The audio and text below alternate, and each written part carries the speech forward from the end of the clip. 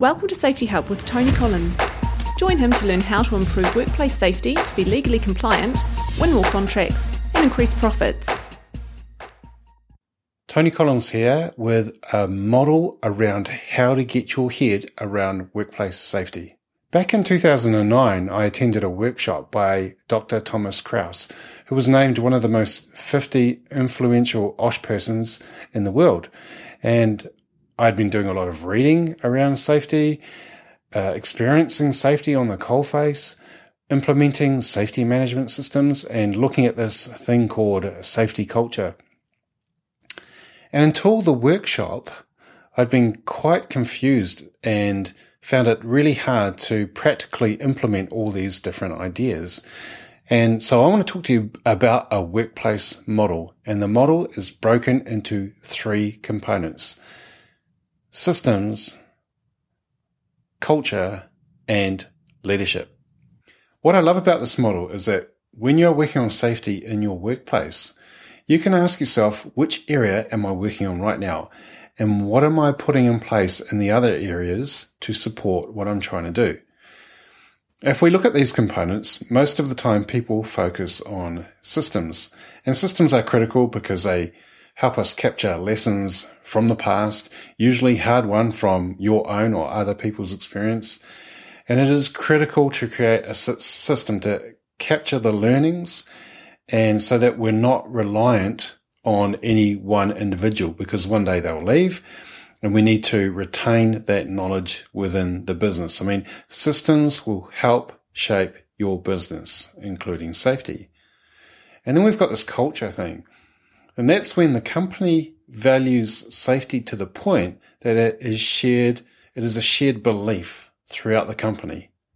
And those values sort of become part of the decision making, so that decisions favor better safety outcomes almost automatically. The problem with culture is it is difficult to measure or assign a number to, and that you can and more likely able to in a systems approach.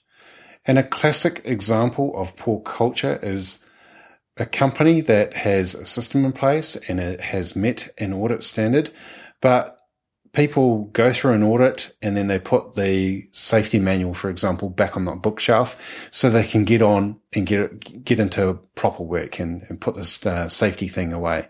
That's a classic example of misalignment of systems and culture.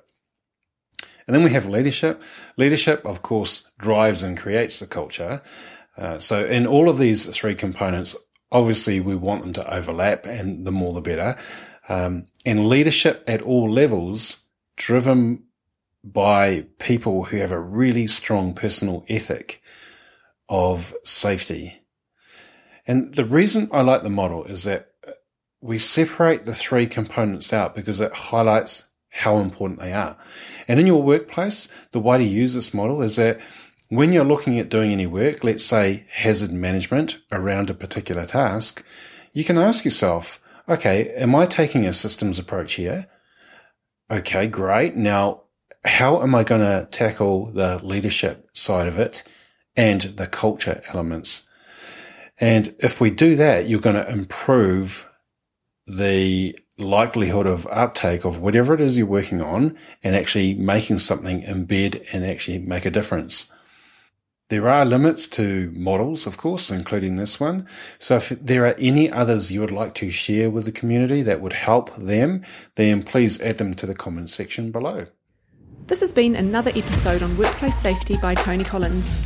For more tips, visit safetyhub.co.nz and join the free newsletter.